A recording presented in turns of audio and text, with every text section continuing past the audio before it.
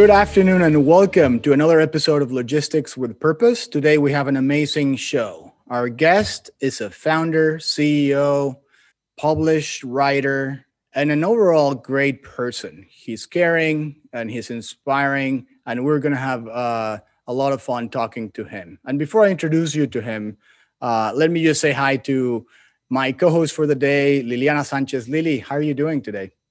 I'm fine. Thank you. Thank you for having me here. I'm so excited. It's going to be fun, isn't it? Yeah. I'm definitely looking forward to this conversation. And in the pre-show, it seems like it's going to be a good one. So before I introduce you to our guest for today, let me just remind everyone that if you actually enjoy conversations like this one, if you actually want to follow Logistics with Purpose and make sure that you don't miss any one of these episodes, just sign up for Supply Chain Now. You can get this podcast wherever you get your podcast from. And you can also go to either our website at supplychainnow.com, which is, by the way, a new website. So I would totally encourage you to do that and visit the new website. Or you can also go to our YouTube channel. Once again, this is Logistics with Purpose. And without further ado, let me introduce you to the CEO and founder of Sackcloth and Ashes, Bob Dalton. Bob, how are you doing? Good afternoon. Doing well. How are you guys? We're doing great. We're so excited to have you here, and thank you very much for giving us the time to be here. This is, again, Lily is a bigger fan than I am, but we're both super excited to have you here today. Yeah, thanks for having me. So, Bob, let's just start with the beginning, like your journey. When you were younger, where did you grow up? What are some of those kind of first memories that you have kind of growing up that kind of led to where you are now and what you're doing? Yeah, so I grew up in a little town called Coos Bay on the Oregon coast, and it's a little fisherman logging town. And grew up there, had honestly a great time growing up there. We were like three hours away from any decent shopping. And so we were out in kind of the middle of nowhere, but I grew up right on the ocean. And so, I've always been connected to the water and to the ocean, all growing up and still am today. I always am blown away when I meet people when I'm traveling and they're from the West Coast, but they ended up moving somewhere in the middle of the United States or the East Coast. And I'm like, man, I don't know how you do it. I love the West Coast. And so grew up right on the water in Coos Bay, and Coos Bay is surrounded by the bay, and it's so beautiful there. I have such a special place in my heart for it.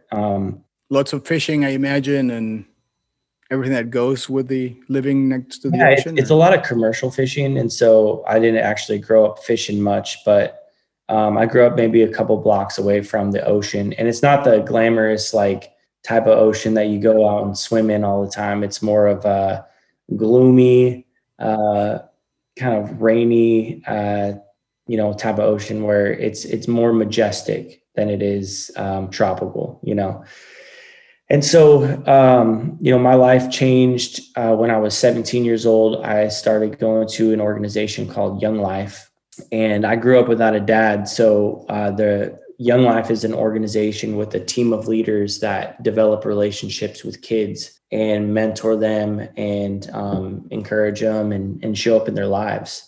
And so as a 16, 17-year-old, to have a Young Life leader come into my life, he was like 35 years old at the time. His name is Todd Tardy. And Todd just took me under his wing and just mentored me. And Todd was the first person that gave me a glimpse of who I wanted to be in the world. He loved his community. He loved God. He loved his family. He would have me over to his house for dinner, and he'd work out with us after school. He'd go to our games.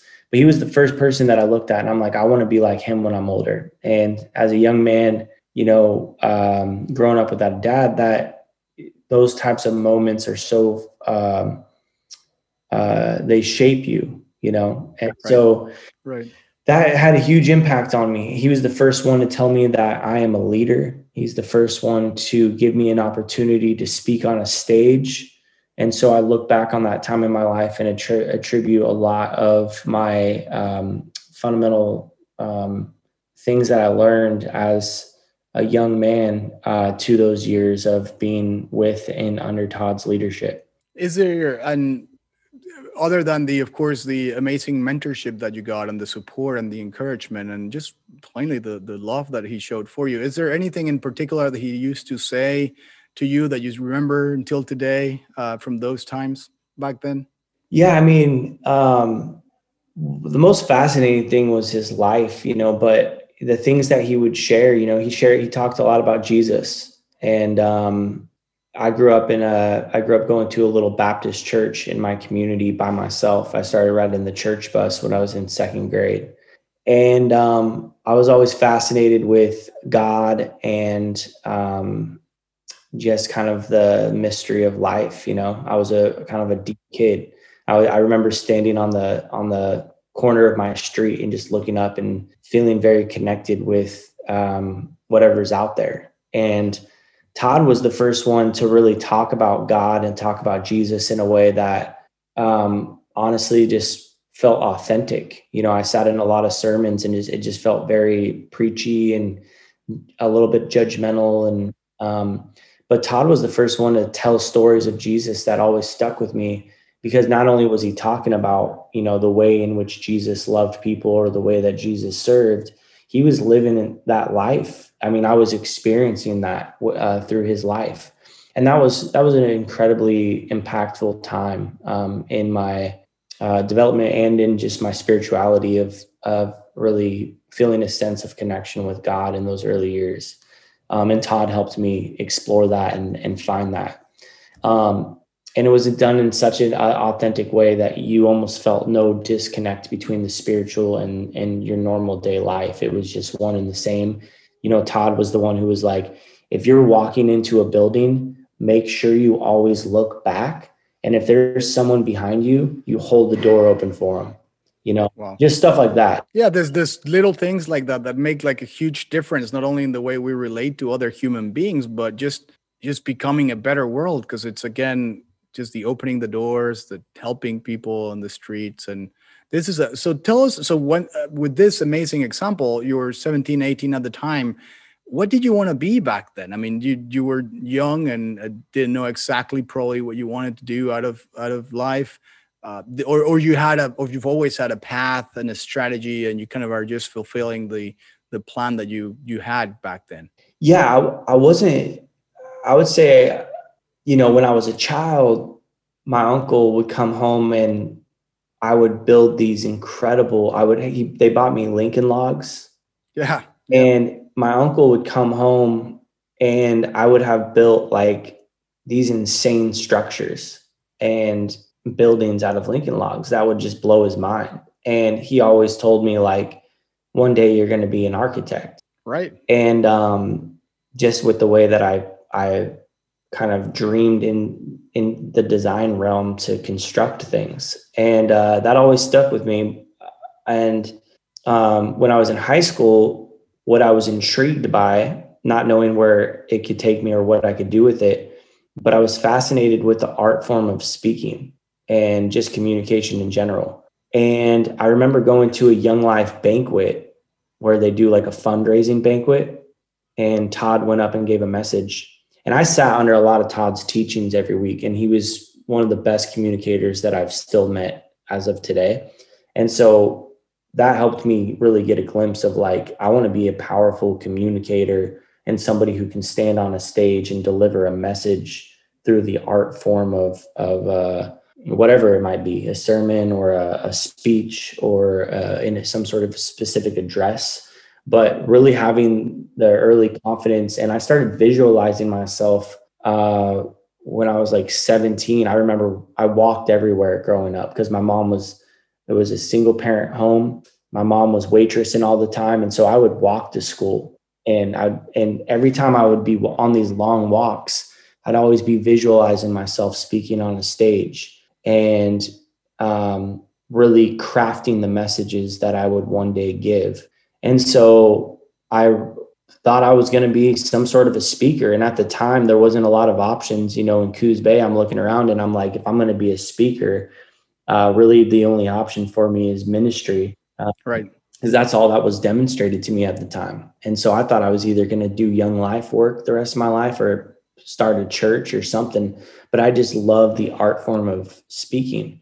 So at 19 years old, actually at 18 years old, I applied to be a part of a pastor's school in Mexico.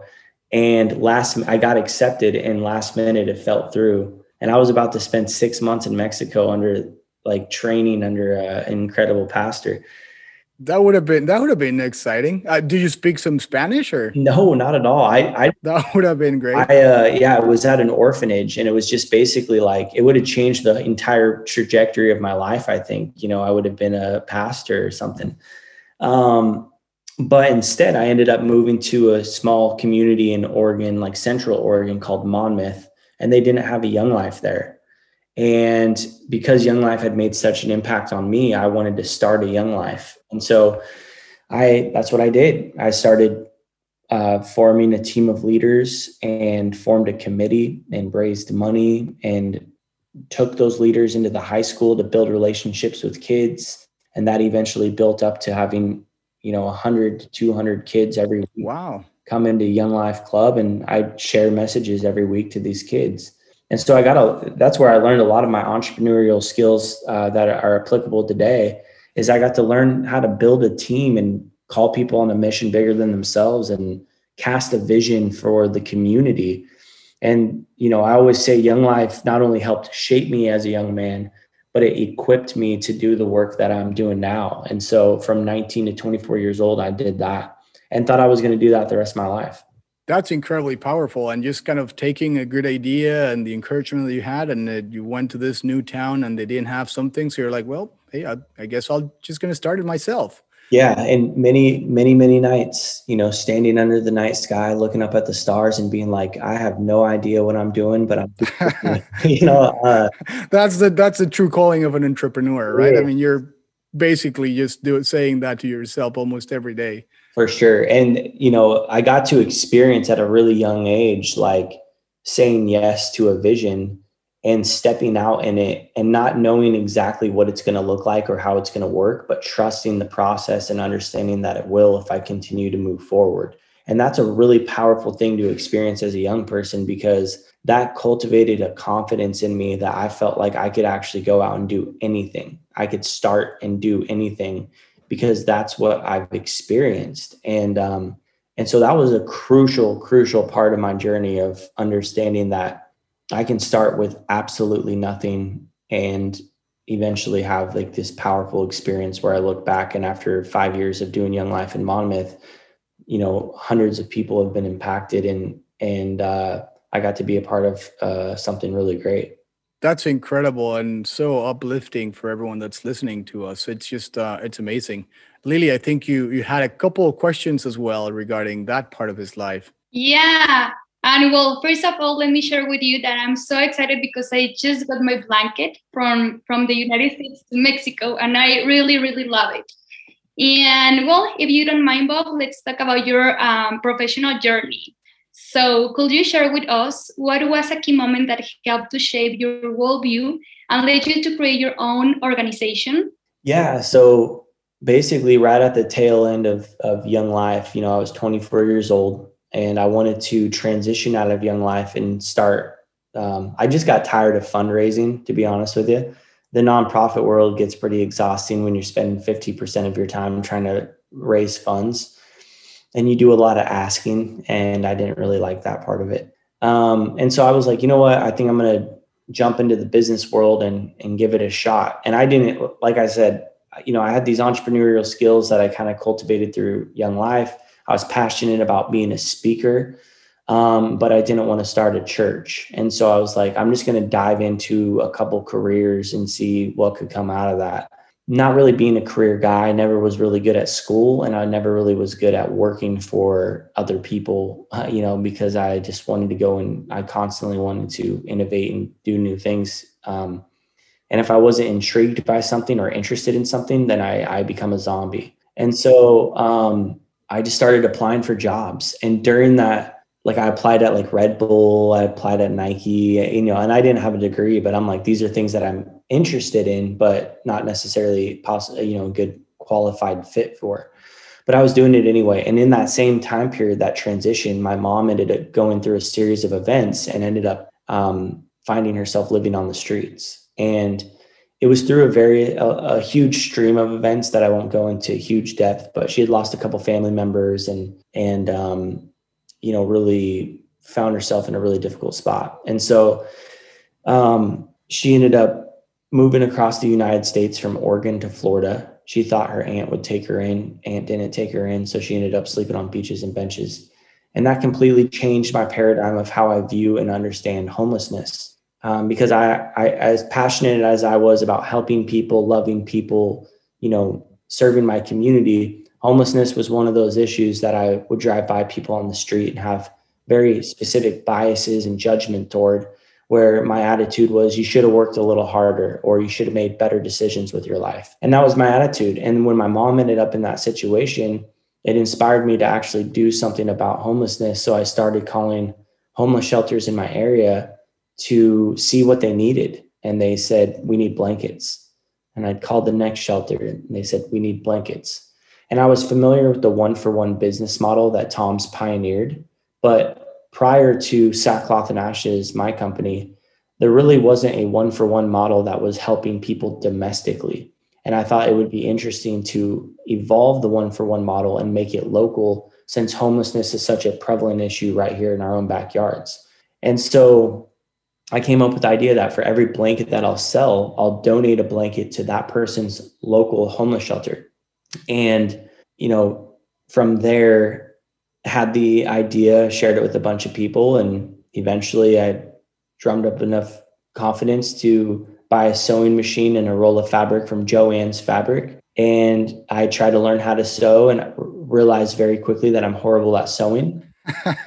And then found a sweet little lady in my community named Tammy, and Tammy started making blankets for me.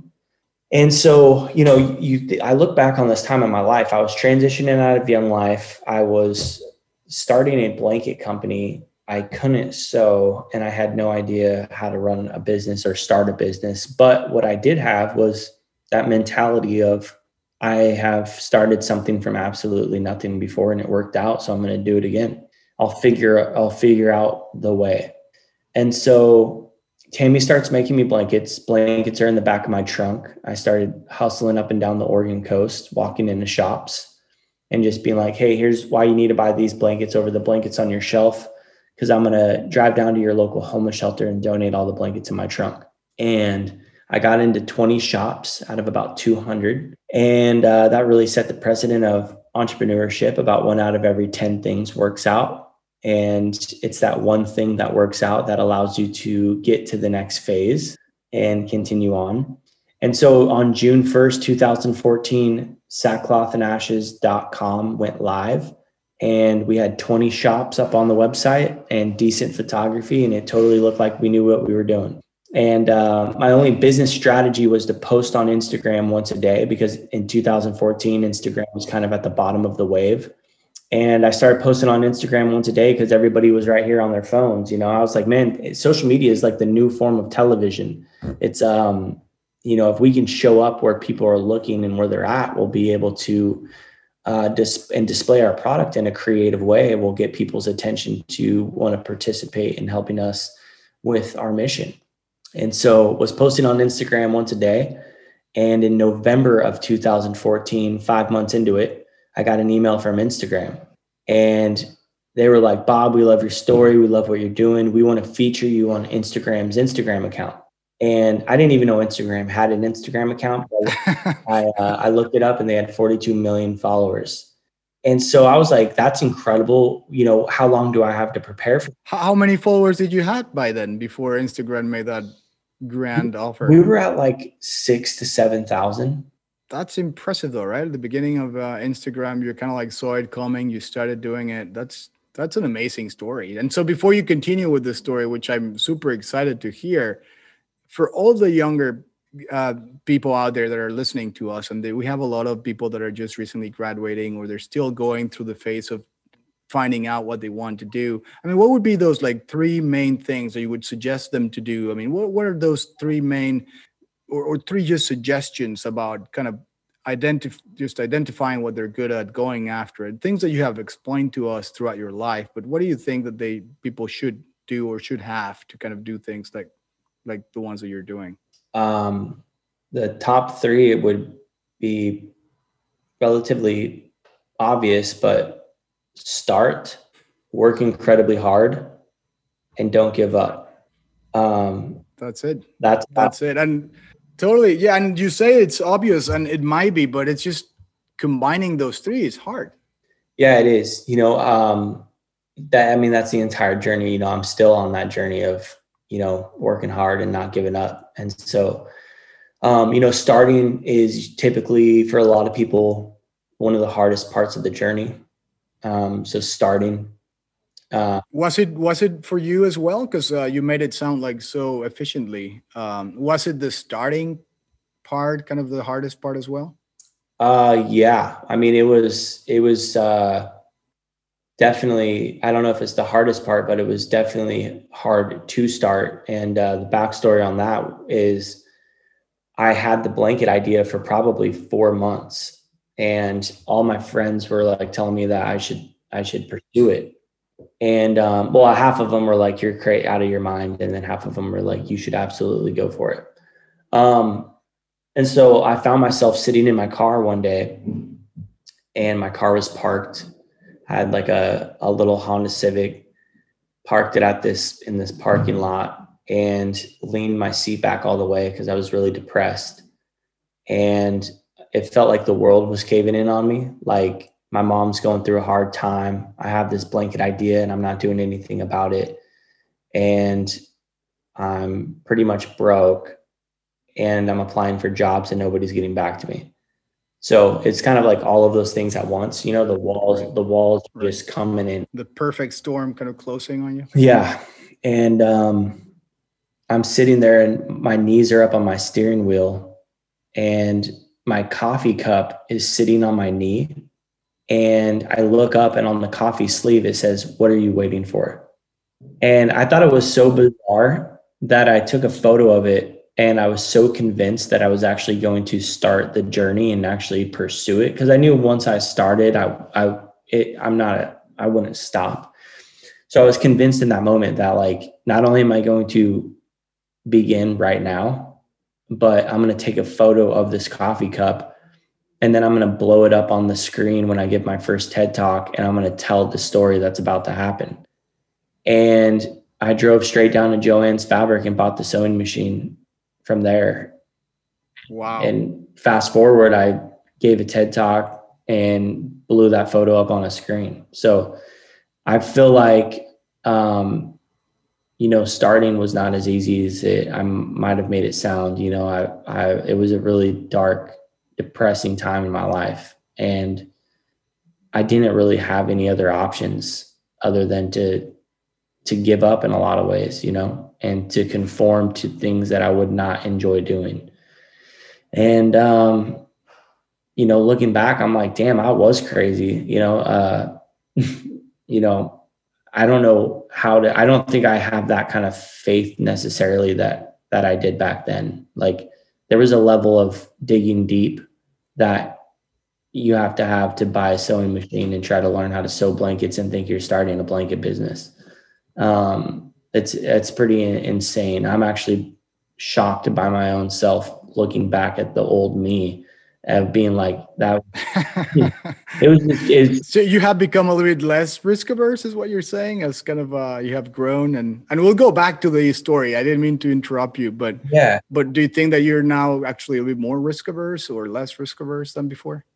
I think I have to be in some regard. I just have, back then I was responsible for me and my wife.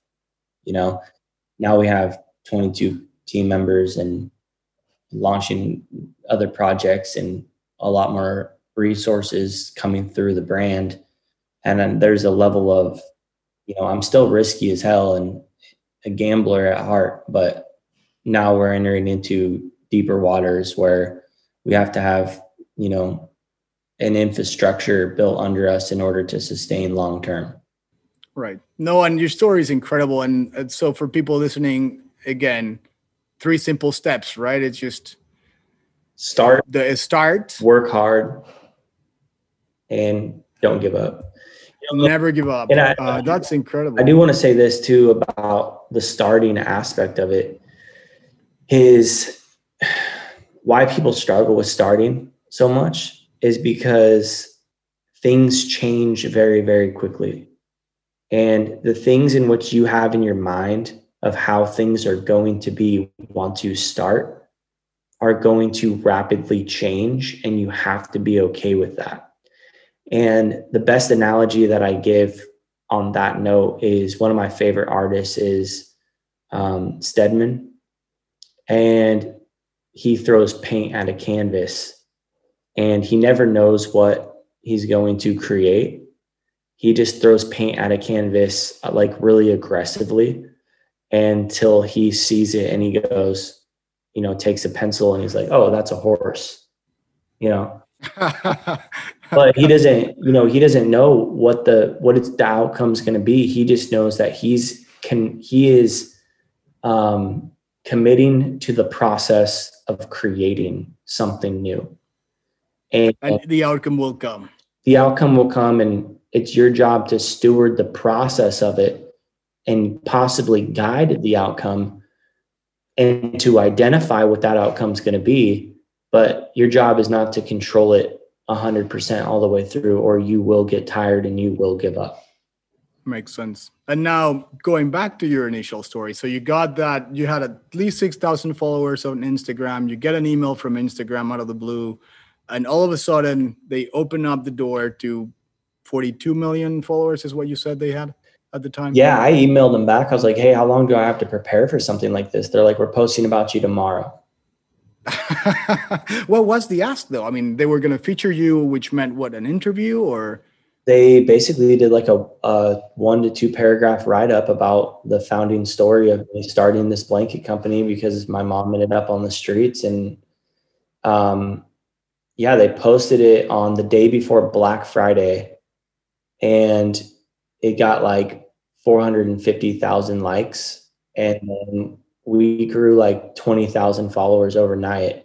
And then from that point on, I just took a huge interest in social media and really saw like there's something to this on a really deep level. And we have a really unique opportunity because we just got this like global exposure. And so I started contacting, and we were being contacted a lot, obviously, like with that kind of exposure. We had photographers all around the world contacting us saying, hey, we want to work with you. And so I picked up on that really quick. Like this was before influencer marketing, you know, right. Like there was no influencers. It was just a bunch of random photographers that got hundreds of thousands of followers. And so I would be like, hey, can we send you a blanket and pay you to take some images of our product in some of the most beautiful places in the world, and then post one of those photos through your feed? And so that's how I grew the brand for the first 4 years. We sold 100% of our product, probably like 90 to 95% of our product was sold through Instagram alone. Before Instagram even had a shopping feature, people were just clicking on the link in our bio, and never sold into shops, never had, still today, I've never done any SEO marketing, no Facebook or Instagram ads. Like this was 100% getting other people to represent and talk about our company made us a relevant, cool company on the come up. And so that's incredible. Yeah. So then by 2018, we had about 1 million people following our brand from all different platforms, you know, because the exposure from Instagram, it allowed us to build a Facebook following. It allowed us to build an email list. And so you have all these other platforms, you know, and the influencers. I worked with over 200 influencers at one time, and was really one of the, not only the first brands to start working with them, but also just helping them walk through the process of how to negotiate, you know, their rates and, you know, what they should charge. And I tried to be really fair to the market value. There was no market value. It was like, they'll be like, hey, I'll charge you $1,000. And I was like, actually, it's closer to 500, based on me working with 100 of you. This is kind of the consistent average. And then I would try to stay fair to that. If somebody said 500 and I was like, actually, it's closer to 1,000, try to stay fair to that market value of what was being created. Now it's completely different game, completely overpriced, completely oversaturated. And we're not as involved as we used to be with influencers, but still valuable. If I was building a brand from nothing right now, I would pursue it, but it's just a more expensive route.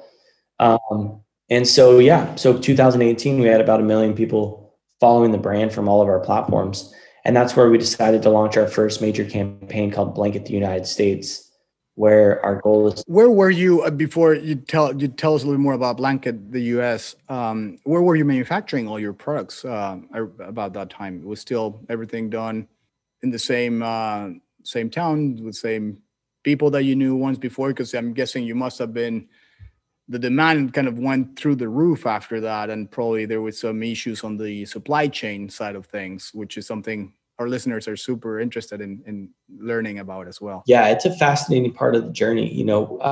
Tammy only could make so many blankets for us before. Right.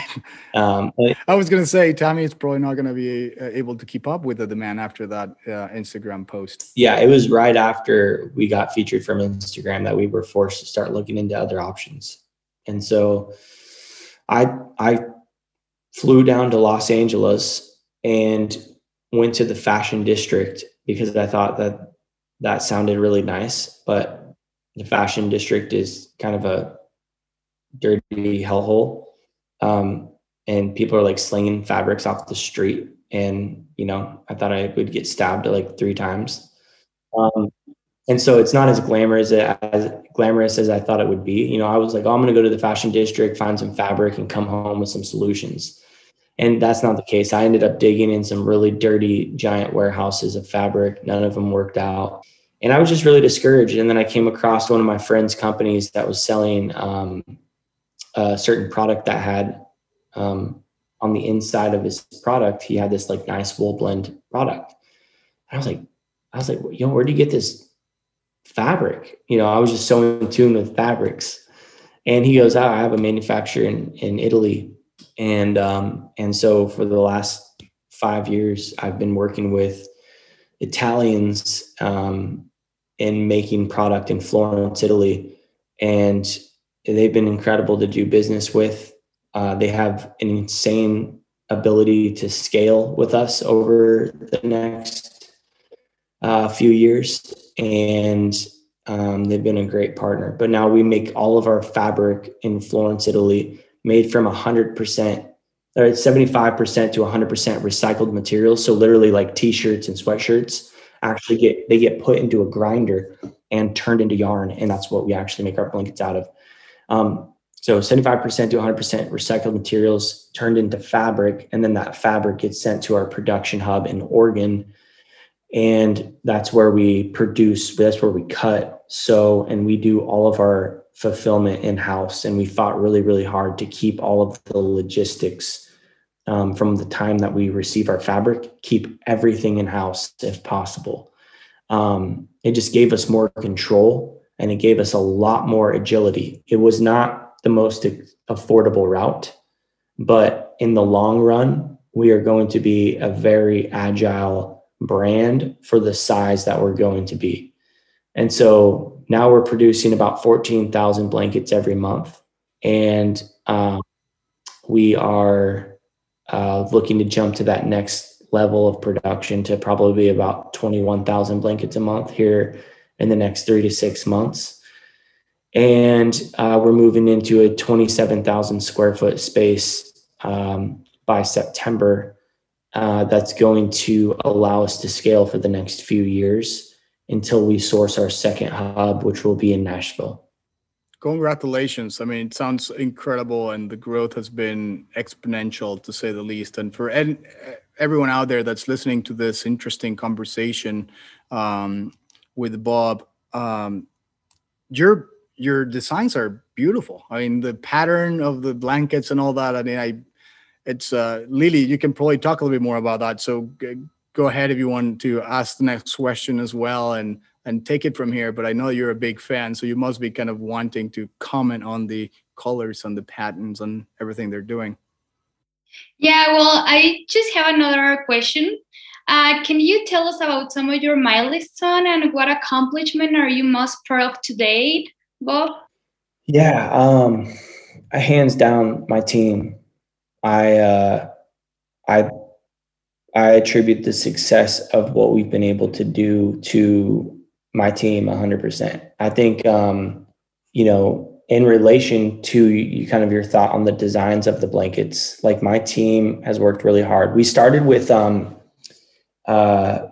like native inspired designs that were very, we just thought they were really cool. That was literally the most that we thought about those designs. We just thought they were cool, and we kind of pre-selected them from Italy. They were pre-created designs, and we were selling blankets, so fast, and we were just picking out relevant designs that we thought would be cool to sell to our audience. And so we started selling native inspired designs for the first like 2 years, or 2 to 3 years.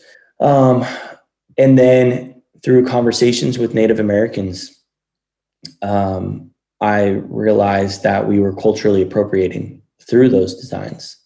And it made me do a really huge deep dive on what our strategy is moving forward. And cultural appropriation, in the way that I would personally define it, is not just, we weren't infringing on copyright with these designs. We weren't stealing these designs from tribes. We were simply using these designs that happened to be native inspired.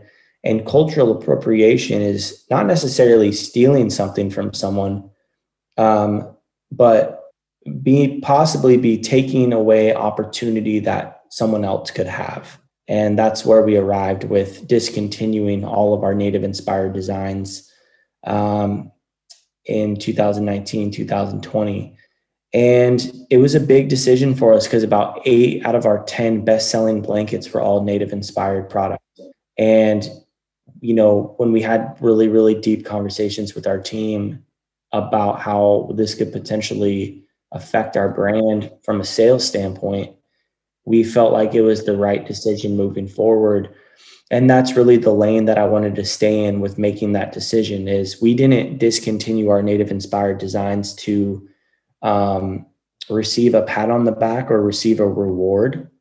And we didn't discontinue those designs to avoid punishment. We made that decision because we believed that was the right decision to make moving forward. And that was a really big part of our journey as a brand. And so on that note, my team had worked incredibly hard to now not only partner with native artists, which we have partnered with Thunderboy Seagull, and we have a partnership coming out soon in July with another native artist. And 100% of the profits from both of those collections are given to organizations that are specifically native run and helping native people. And my team has worked hard not only to form relationships with native artists moving forward, but also to design incredible designed product that are 100% internally created now and selling really well. And we have not only not seen a dip in sales, but we've seen 100% increase in sales by making the right decision and working incredibly hard to innovate from an internal standpoint. I believe, and very personally and passionately, that at least these days, like the consumers are much, much better educated when it comes to things like this. And of course, making their decision as of whom to follow, whom to buy from. If you have a company that's sustainable, responsible, and you're supporting great causes like homelessness, and then you're giving back to the native causes and all that. I mean, just it's amazing. It probably wasn't like that a couple years ago, maybe 10 years ago, but I feel like the new generations are being a little bit more educated in the way they spend their money. Yeah, definitely. You definitely have a younger generation that's paying way more attention. And, like I said, we didn't make the decision to avoid punishment from that generation, which was a really powerful discovery in my journey is you should never make decisions to avoid punishment or to receive a reward, but make your decisions based on doing what's right moving forward. And that was a big part of our journey and a huge awakening for myself of how we should be going about business in a very ethical way, but in a very appropriate way as well. No, that's remarkable, and I'm sure that that's going to resonate a lot with business owners and people listening to this podcast. So thank you very much for sharing your experience and sharing that with us. And going back to the campaign that you launched, Blanket the US, right? How did that campaign come about, and what is it, and what do you want the listeners to take out of that campaign that you launched? You said in 2019, was it? 2019, yeah.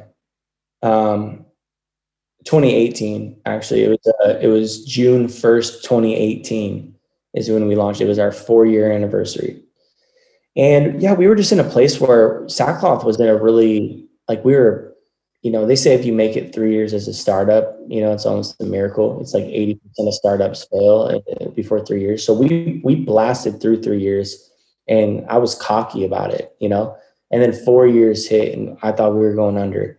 And so I got, and so for us, it was the 4. What were the big challenges back then? I mean, why did you why did you change the outcome so much? Yeah, I had to buy out a business partner that got involved really, really early on, like month 1 of the brand. And yeah, fast forward a couple of years and Sackcloth starts to take off and he starts to get into a financial, situation himself.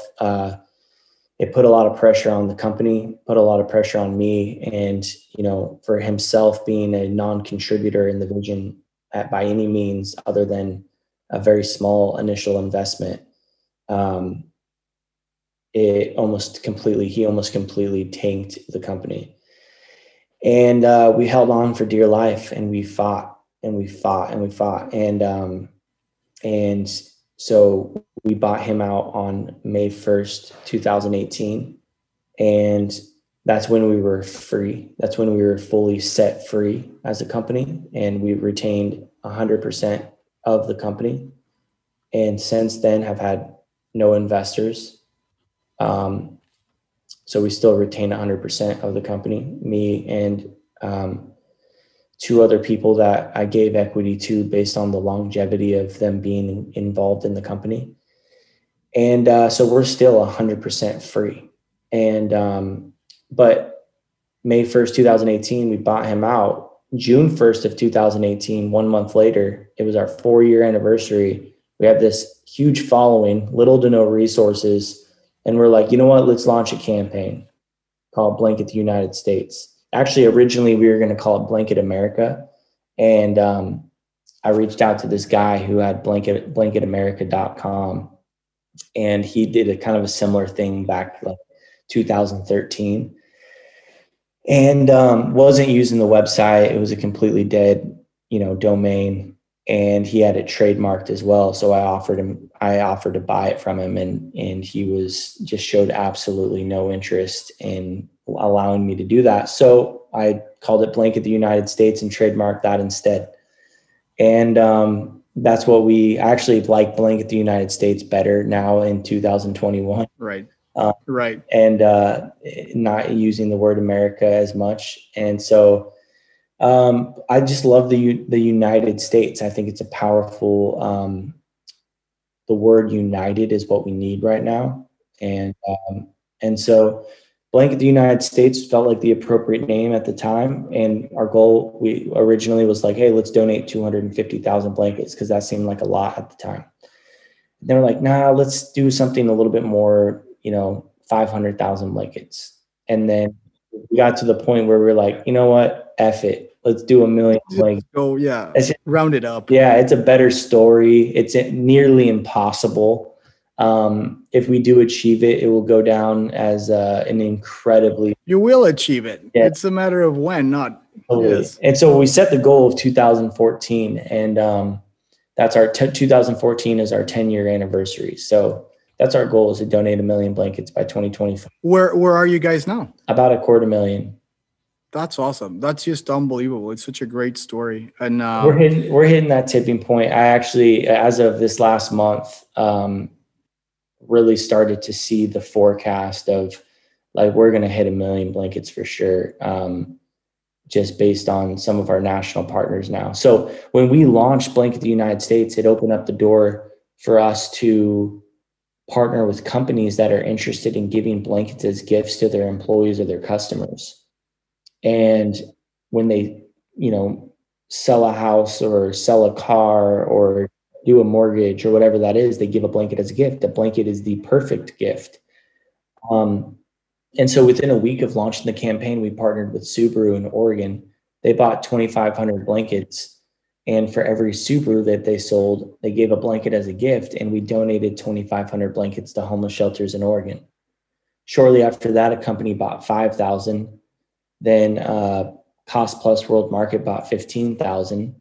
And then companies now all around the United States are opting in to help blanket the United States. And as of this last month, we went into a national partnership with KB Home. They're a national home builder. And every home that they build, they're going to give a blanket as a gift. And we're donating over 10,000 blankets to shelters because of them. In this last year, we went into a partnership with Churchill Mortgage that bought 20,000 blankets. And for every mortgage they do, they give a blanket as a gift. And then this last month, we landed a national partnership with REI. And REI is now going to be selling our blankets in all of their REI locations starting in fall.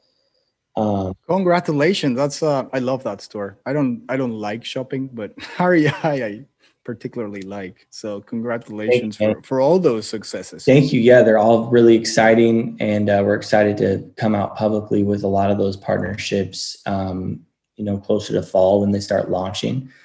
And we have our biggest contract that I'm most proud about. We signed on April 1st, 2021, and I cannot say what that is yet. We'll wait anxiously for the news. But it is, that's great. It is the best partnership that we could have formed, and it's the biggest. We're excited for you guys. It sounds like you're doing an amazing job in what you do, and you're changing the lives of so many people. And as you said, right, just the blanket is a perfect gift. And if you can actually give something that's just so meaningful for so many different ways and reasons, and then at the same time you'll be not only saving the planet because you're 100% 75 to 100% sustainable, and you're responsible, and you're supporting the homeless, it's a no-brainer. I mean, why wouldn't anyone kind of give a blanket? How can people that are listening to you now participate in this? People that may be having smaller businesses and things like that they see and hear this, and they're like, well, maybe we should start gifting blankets or changing some of the promotional materials that most companies usually give out for something more meaningful, like your blankets. Yeah, from the practical side, obviously when you buy a blanket, we donate a blanket to a homeless shelter in your local community. So we're actually providing a blanket down the street from where you live to a shelter. But the blankets themselves come in a box, and the box says Blanket the United States on it. And when you open it up, it shows you a map of the United States that has dots all over it that shows you all the homeless shelters we give to. But when you pull your blanket out of the box, on the bottom of the inside of the box, it says, take it a step further, place the following items in this box and donate to your local shelter. And we have like lip balm, water bottles, socks. And so you can actually use the packaging in which the blankets come in to fill it up with items for people in need, and then go and deliver it to somebody on a street corner or at a homeless shelter. And that's something that we don't necessarily promote through our platform, but it's something that I like to add an element of surprise for somebody who receives a blanket that they purchased or as a gift, that they're face to face with the realities of the opportunity to be able to do something on a really personal level that really nobody's going to see. If you do fill the box up, nobody's going to see it. If you don't fill the box up, nobody's going to see it. That's up to you. And it's almost what I would like to consider performance art, in that it allows people to challenge the way that they think about this particular issue based on their willingness or unwillingness to provide resources in a really practical way through a vessel of this box. And it's not to shame anybody or guilt anybody, but it's more of a opportunity if somebody wants to take it a step further. So that's the practicalities. I don't say that so you can buy our blankets. We're actually completely sold out, and you can only buy blankets right now on back order anyway. So this is not a sales pitch. But that is the practical aspect of supporting the company and the mission, and your local homeless shelter. And then beyond that, apart from Sackcloth and Ashes and the product itself, is just, look people in the eyes when you drive by them on the street. I think a lot of us are what I would consider green light racers, which is we're trying to hit the green light so we don't have to stop and be faced with the realities that exist in our society, which is just people that have come to a place in their life where they're having to stand and hold a sign and ask for help.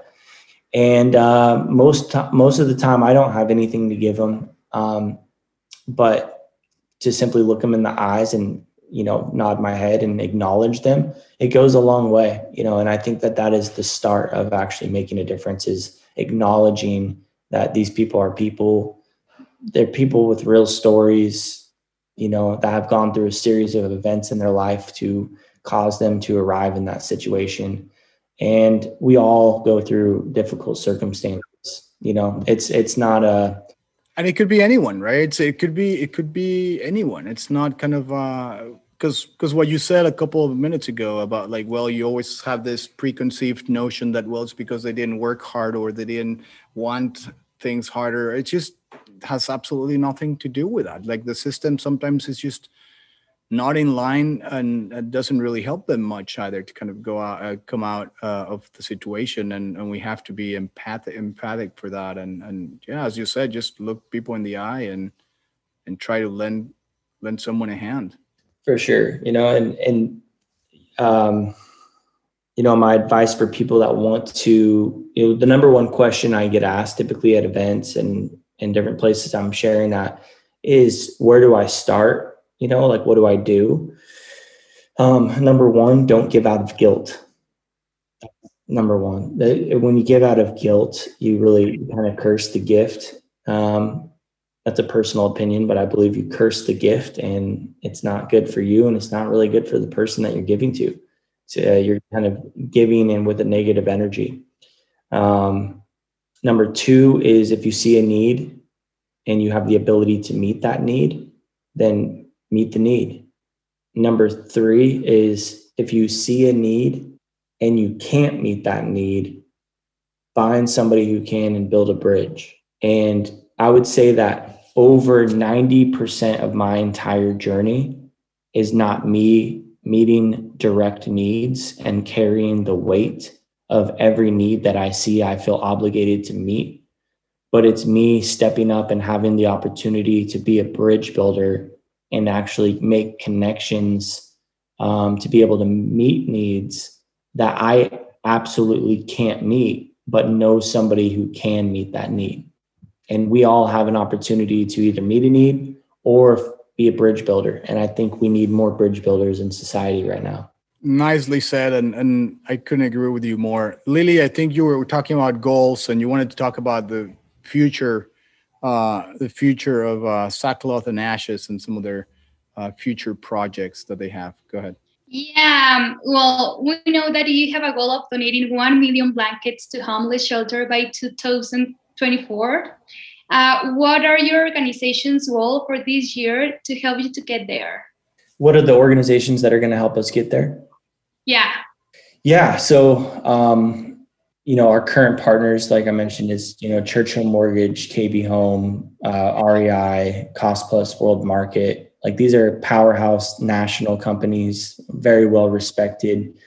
And those are the types of national partners that we want to partner with, is well-respected organizations that not only care about helping people in their communities, but care about every aspect of business from a sustainability standpoint, from a give back standpoint, from a team member standpoint. We want to align in our values, not just our mission. And that's really important to us. Thank you. And so, Bob, I mean, I feel like we could probably continue talking for another 4 or 5 hours, but I think we appreciate this. It's been very powerful, very insightful.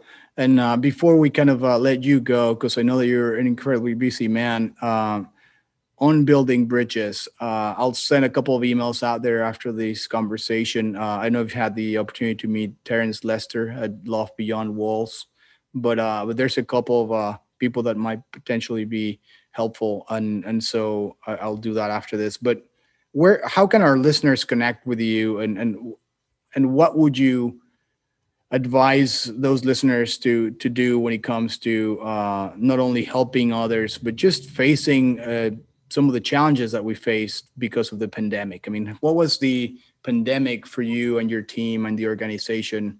What can we do to kind of like come out of that, which I'm hoping it will happen soon?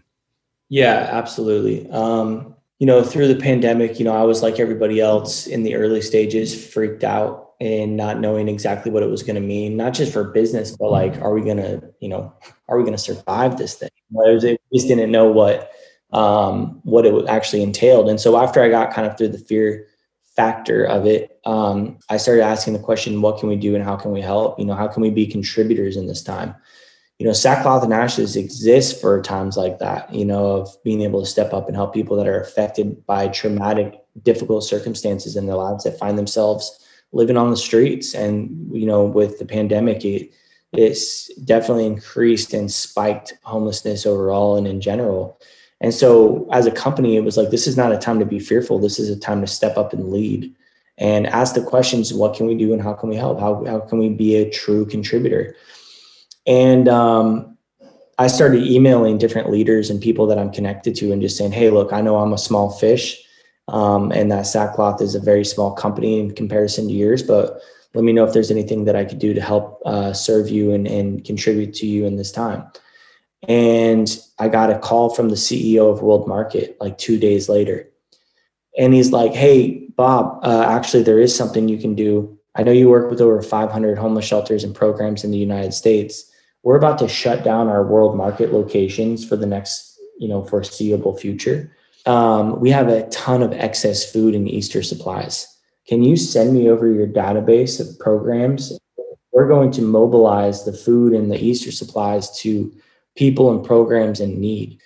And so within about 48 hours, my team got them our entire database and list to all of their store managers. And that's when I realized we can do something and we can be contributors and we can be bridge builders, That was a huge bridge that you built there, and I'm sure that it changed the lives of a lot of people thanks to that email and your proactive approach towards, hey, how can we help? 100%. And that really sparked a vision for me that I feel like I'm going to dedicate the rest of my life to. And it's the foundation that we're launching in around October of this year. And the foundation is called Love Your City. And it will be a website, loveyourcity.org. And you're going to be able to type in your address and we're going to show you the grassroots organizations in your community and how you can immediately take action by donating money and filling out a volunteer form that gets sent directly to that organization. And so it's basically what we experienced with that World Market situation, but going to be done for the everyday person that says, you know what, I want to make a difference, but I don't know where to start. Loveyourcity.org will be a national resource and tool for anybody that wants to participate and make a difference on a local level. And maybe we'll have a follow-up podcast at that point. You would always be invited, and yes, we should definitely have at least one more. I mean, we'd love to continue this conversation and dialogue with CEO and founder of Sackcloth and Ashes, Bob Dalton. It's been a pleasure.